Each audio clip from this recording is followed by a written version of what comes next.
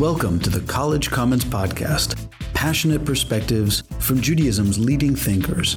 Brought to you by the Hebrew Union College Jewish Institute of Religion, America's first Jewish institution of higher learning. My name is Joshua Holo, Dean of HUC's Jack H. Skirball campus in Los Angeles, and your host. It is my great pleasure to welcome to this episode of the College Commons Podcast, Evi Litwak. Evi Litwak is the founder and executive director of Witness to Mass Incarceration, which is dedicated to ending mass incarceration by placing formerly incarcerated women and LGBTQIA experiences at the center of the fight for alternatives to mass incarceration. Litwak was herself incarcerated twice, including time in solitary confinement. She began her organization after leaving prison, jobless, penniless, and homeless. Evi Litwak, it's really a pleasure to have you. Thank you for joining me. And thank you for inviting me. I recently had the experience, a very powerful one, of co-leading services in Men's Central Jail here in LA. And the Jewish component of their experience appeared to me both to exacerbate their suffering and to offer a window of comfort. It was exacerbating because as Jews, they had a very, very particular and specific layer of shame. And as a window for comfort, because they felt ownership of their Jewish prayer, remarkably, no matter how uneducated they were, Jewishly, I mean, they saw in their Jewish prayer tremendous solace. Much of the reason you're here is because of your own personal story. So I want to ask you to reflect on my question or my observation about the Jews in light of your own experience about how Judaism may have affected you and your experience, if it's okay to get into your personal story. Absolutely. I come from a family with two Holocaust survivors. Well after the Germans came into Poland, Jews were not allowed to carry any prayer items. No talis, no tefillin, no siddur, not the pouch. And that was death if you were caught with any of those items. So I don't know why my father decided to take the velvet pouch, which included his talis, tefillin, and siddur, to work one day. And a Nazi on horseback stopped him and called over other Jewish people to watch. And he said, "This is what happens to a Jew who doesn't obey the rules." And he beat my father within an inch of his life. And after he left, a man slightly older than my father, who was a doctor, worked on him, and he said, "I've done all I can, the rest is in God's hands."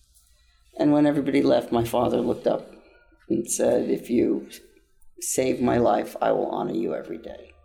I remember as a 3-year-old watching my father, following my father into the corners he would go into to make his prayers, and I would watch him put on his talis, and as he was lacing up the leather strap, I'd put my arm out so that he would put the strap together or on me too. And I saw his absolute joy of praying, and that he always smiled when he prayed. And it's an image I can't forget. Now, I didn't know about this story till about 1988, and I tell you this because I bought my parents an apartment in Boca Raton in the late 1980s at a time where survivors were starting to make a little money and be able to afford not only a house but vacations or second homes. And so I went down to Florida with them, we shared an apartment, and for New Year's Eve they went to an event with other Holocaust survivors. It was like 200 of them, 2 rooms, and a woman walked over to my parents' table and said, "My name is Mrs. Schindel. My husband, Dr. Schindel, is in the other room." A few minutes later, there's a lot of crying and screaming, and nobody knows what's going on. And my mother looks. She doesn't see my father there, but knowing my dad, he probably ran to the other room to find out what was going on. So when they go to the other room, they see my father hugging a partially paralyzed man. And both of them were crying hysterically, and nobody knew what it was about. My father recognized the name, and it was the same name as it was, in fact, the Jewish doctor who 45 years earlier had said to him, "I've done all I can, the rest is in God's hands." So they cried because they were so happy that the other was alive and they got to see each other. How do I explain how that impacts me? When people say to me, where does your faith come from? These are the kinds of stories that my faith comes from. As soon as I went into prison, I had gone in at age 60. And from the time of my brother's bar mitzvah till the time I went to prison, I had no interest in organized religion. I had no interest in going to services. And in fact, I avoided them as much as possible, but I went on the high holidays because my dad wanted me to. But when I walked into prison on day one, I wanted a siddur. And I think it came from that story, from the story about my father. And I found myself saying, Shema Yisrael, Adonai Eloheinu, Adonai Echad, all day, every day.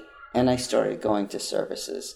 And since that moment, I've gone to services every week. And willingly, wanting to go, wanting to participate, and giving it a chance to be something that I didn't think it could be, which is community. I was unknowledgeable of the gift of being part of a synagogue. And it took prison to make me realize the value and to respect the value in a way I had never done it before. And I think that happens to a lot of people when they... Of all religions, yes, I think. Tragedy brings out good instincts. Tragedy probably brings out your best instincts. And my instincts was to participate, and I did, and I love it. And the reason that I choose to do my activism within the Jewish community is because I do believe that the values of never again, the values of take care of this, welcome the stranger, the values of everybody's the same in God's image, are more powerful to me, and I understand them in a way that I didn't understand them growing up. I think many of our listeners know that solitary confinement is subject to severe criticism as cruel and unusual punishment. How long did you spend in solitary? What were the stretches of time that you absolutely had no human contact whatsoever? And do you feel that solitary confinement has any place in the penal system at all or not? First response is, if I ask you to visualize your house or your apartment, wherever you live, and ask you to sit in your bathroom, you have a toilet. Where your bath is, where your shower is your metal bed. There's no window, there's no mirror, there's a tiny sink. And I tell you, you can either sit on the toilet, sit on the bed, or stand. All in your bathroom. No cell phone, no reading material, no crossword puzzles, no sewing, no letter writing, no nothing. They don't give you an instrument to write with or anything? I'm just asking you a question at this point. How long do you think you could sit in your toilet? Do you think you could sit in your toilet for 24 hours doing absolutely nothing? I was thinking more like 24 minutes. That's a long. Okay. If I'm being exceptionally luxurious and my kids are at camp, or whatever, and I'm taking time for myself to take a bath, which is luxurious. No. I get it. Baths. That's my point. I'm saying. I close the door and I'm alone and there's nothing going on and I'm doing what I want to do in my bath. That's all I can do is 24 minutes. After that, I got to get out of there. So now I'm asking you, how long can you sit on your toilet? Well, I try not to, and so. But I'm punishing you, and you've agreed to this exercise. Oh my gosh! The question is, how long? I guess 15 minutes or something. 15 to a half hour. So when you ask the question, how many days are you in solitary? Well, say you is not even one day is okay. Because no human being can be locked in a room with no stimulation. Take any person under 30 and imagine trying to be without your telephone for an hour. You can't do it. No, I can do that. I can be without my telephone for days. Under not 30. In my bath. Under 30. Under 30 years, I'm training them to do that. Okay, but you know what I'm saying. I do. I'm just kidding. Okay, so the question is not the question or the statement is solitary confinement, being locked in a room, whether you're with somebody or not. And solitary confinement is a physical space where other people are housed. So you're in a cell. You could be in a cell with another person. And you could be and you're locked in a room and you can't get out and you have to get along with that person, or you can end up in worse shape. And you're in a unit where you can hear everything that's going on, and there's 60 women and they're screaming, "Get me out of here," and they're not screaming it simultaneously. They're screaming it for 24 hours a day. And the noise is enough to make you go out of your mind. And for me, I was put in solitary and I was 63 years old. You're strip searched. You're given a T-shirt, shorts, a jumpsuit, and one blanket, no pillow, one thin blanket. They keep the temperature down at 55 degrees, and I'm 64, somewhat anemic, and I was freezing. And when you ask for a second blanket, they just say no. And also, in prison, every ceiling has fluorescent lights everywhere. And fluorescent lights give you a headache. So if they're on and you have a predisposition to migraines, you have a migraine immediately.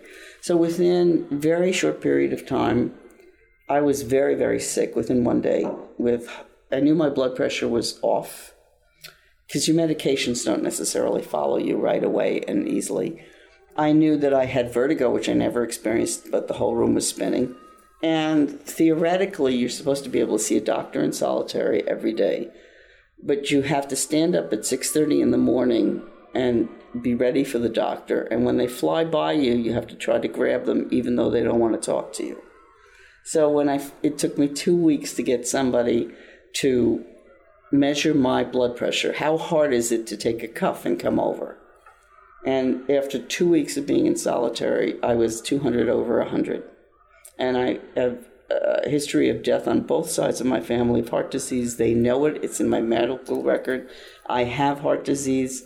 And I said, well, I'm 200 over 100. Are you going to take me to the hospital? And the guy's answer was, no.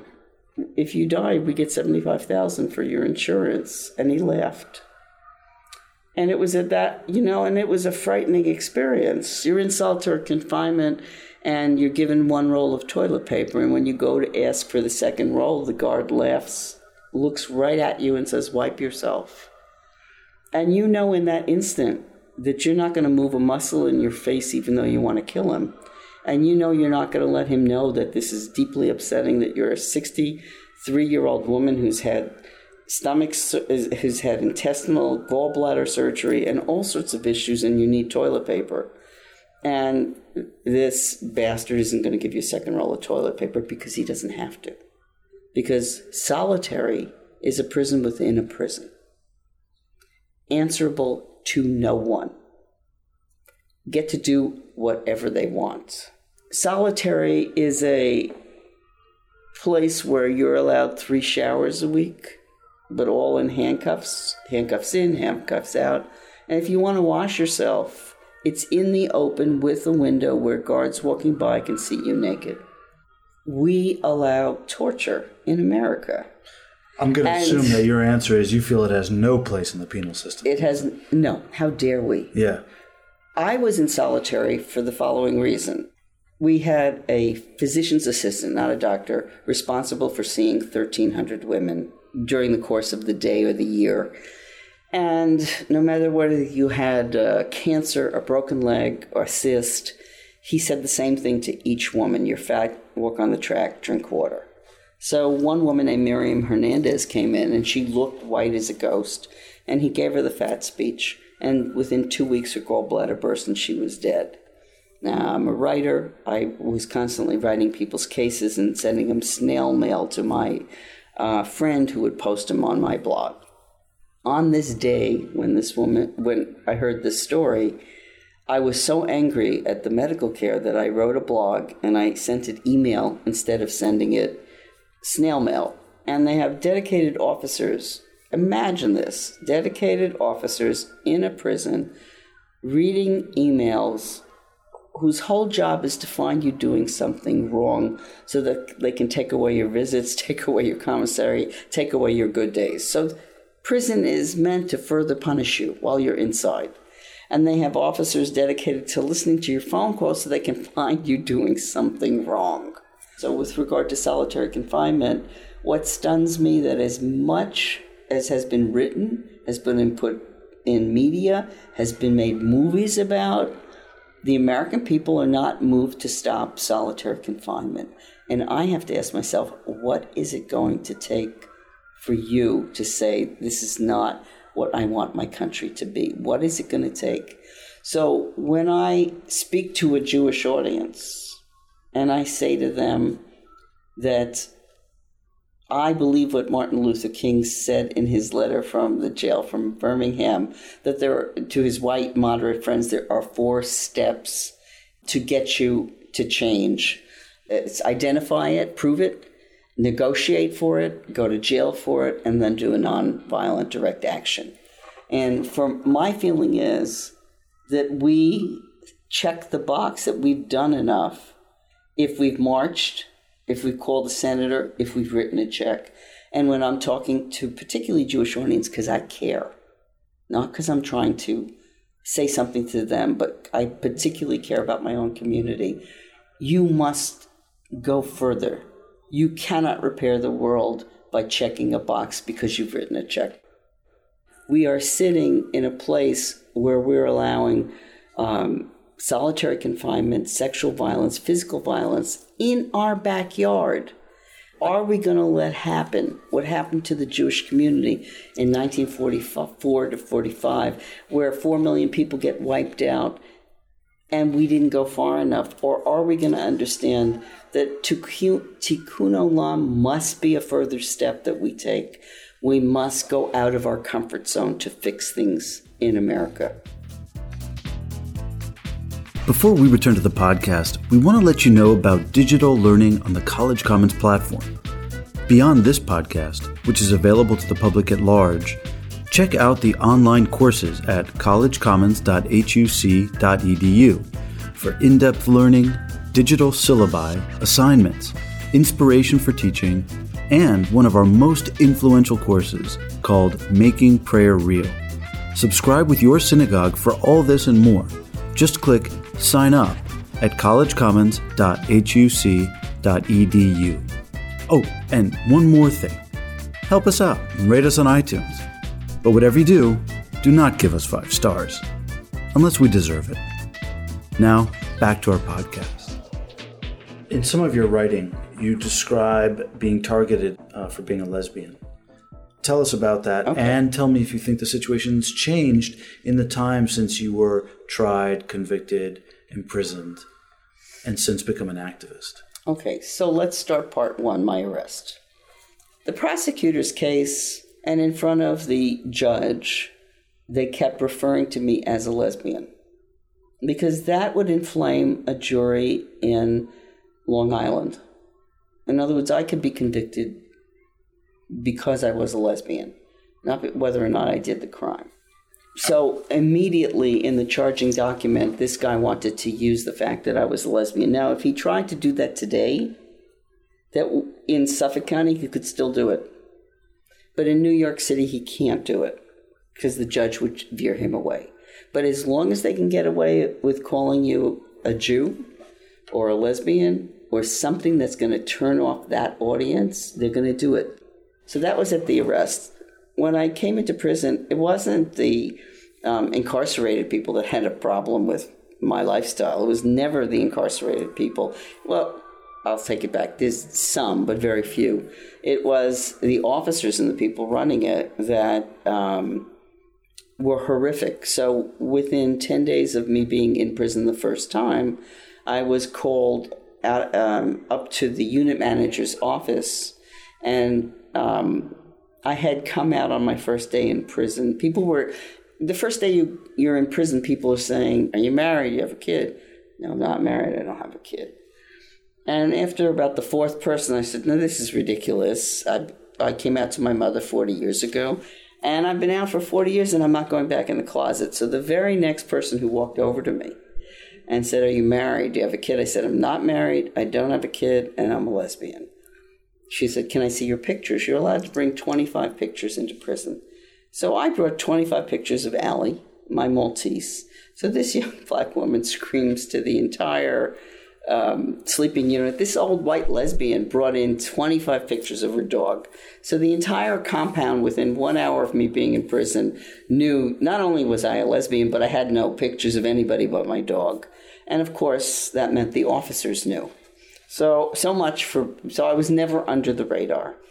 So about 10 days into being in prison, I got called up by this very racist unit manager. And I say racist because I was in what's called the orientation unit, where you're supposed to be when you come the first 2 weeks, and it was entirely white. And the people that were coming into prison were not entirely white. So what she'd do is, if you were white, she kept you in the unit for 2 weeks. And if you were a person of color, she sent you to another unit right away, because she didn't want to see people of color in her unit. So she called me in, and I sat down. I couldn't imagine what I could have done in 10 days. And she said, I understand that you're an open lesbian. And I said, yes, I'm also an open Jew and an open feminist. No reaction. She said, it has also come to my attention that you've been touching women's buttocks. And I went berserk. First of all, I knew what tuchus was. It took me a second to figure buttocks out. So I went crazy. I said, I haven't been with anybody for 10 years. You think I'm going to walk in prison and be with somebody? That's not going to happen. I said, I want those women here right now. I want my accusers in this room. I thought I was in a court of law when I was in prison. I'm yelling at an officer. And, of course, she sent me away. And by the time I walked to my bed, which is not very far from her, my bed had been moved to a unit called the ghetto. And I was placed in an area called the bus stop, which was a punishment area to sleep. Just so you get it. And this was day 10 of being in prison. So use your imagination and know that 150 women go to sleep when they turn off the lights. Only the lights in the sleeping unit go off. But for the 20 women who are on the bus stop, those lights, which are on the ceiling, stay on all night. So if you're on the top bunk bed, you're maybe 3 to 5 feet from fluorescent lights staring you in the face. And even if you're on the lower bed, you're still under those fluorescent lights. And right behind you is an ice machine that comes down crashing every 20 minutes. And on either side of you are bathrooms where 150 women are flushing toilets or taking showers or just going to hang out in the middle of the night. Either way, the bus stop was put there so that you wouldn't sleep and so that it was more torture. So I never slept a day while I was in prison, and I was told I would be punished the entire time I was there because I was a lesbian. So you have to work when you're in prison. And women who are over 60, they usually give them a job on an indoor facility where you can mop a floor and then sit down and read a book. Not me.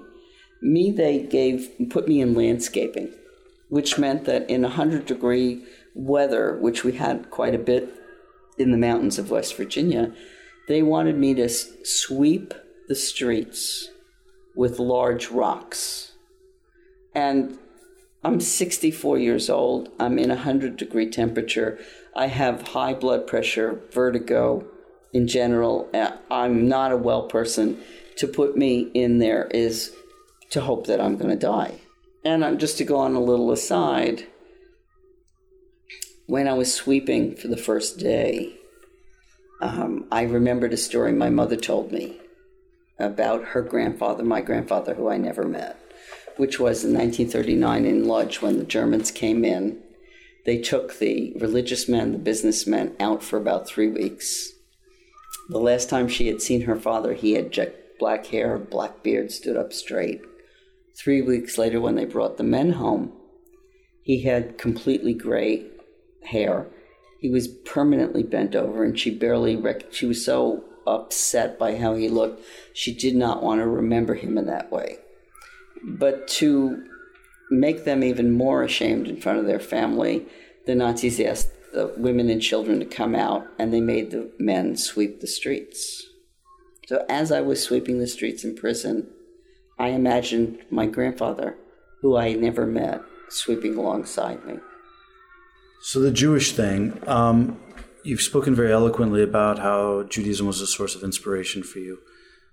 And though you articulated that you did not encounter the Jewish guilt when you were in prison, did the process of being arrested and being prosecuted and convicted, what was the Jewish dynamic in your life as you experienced it?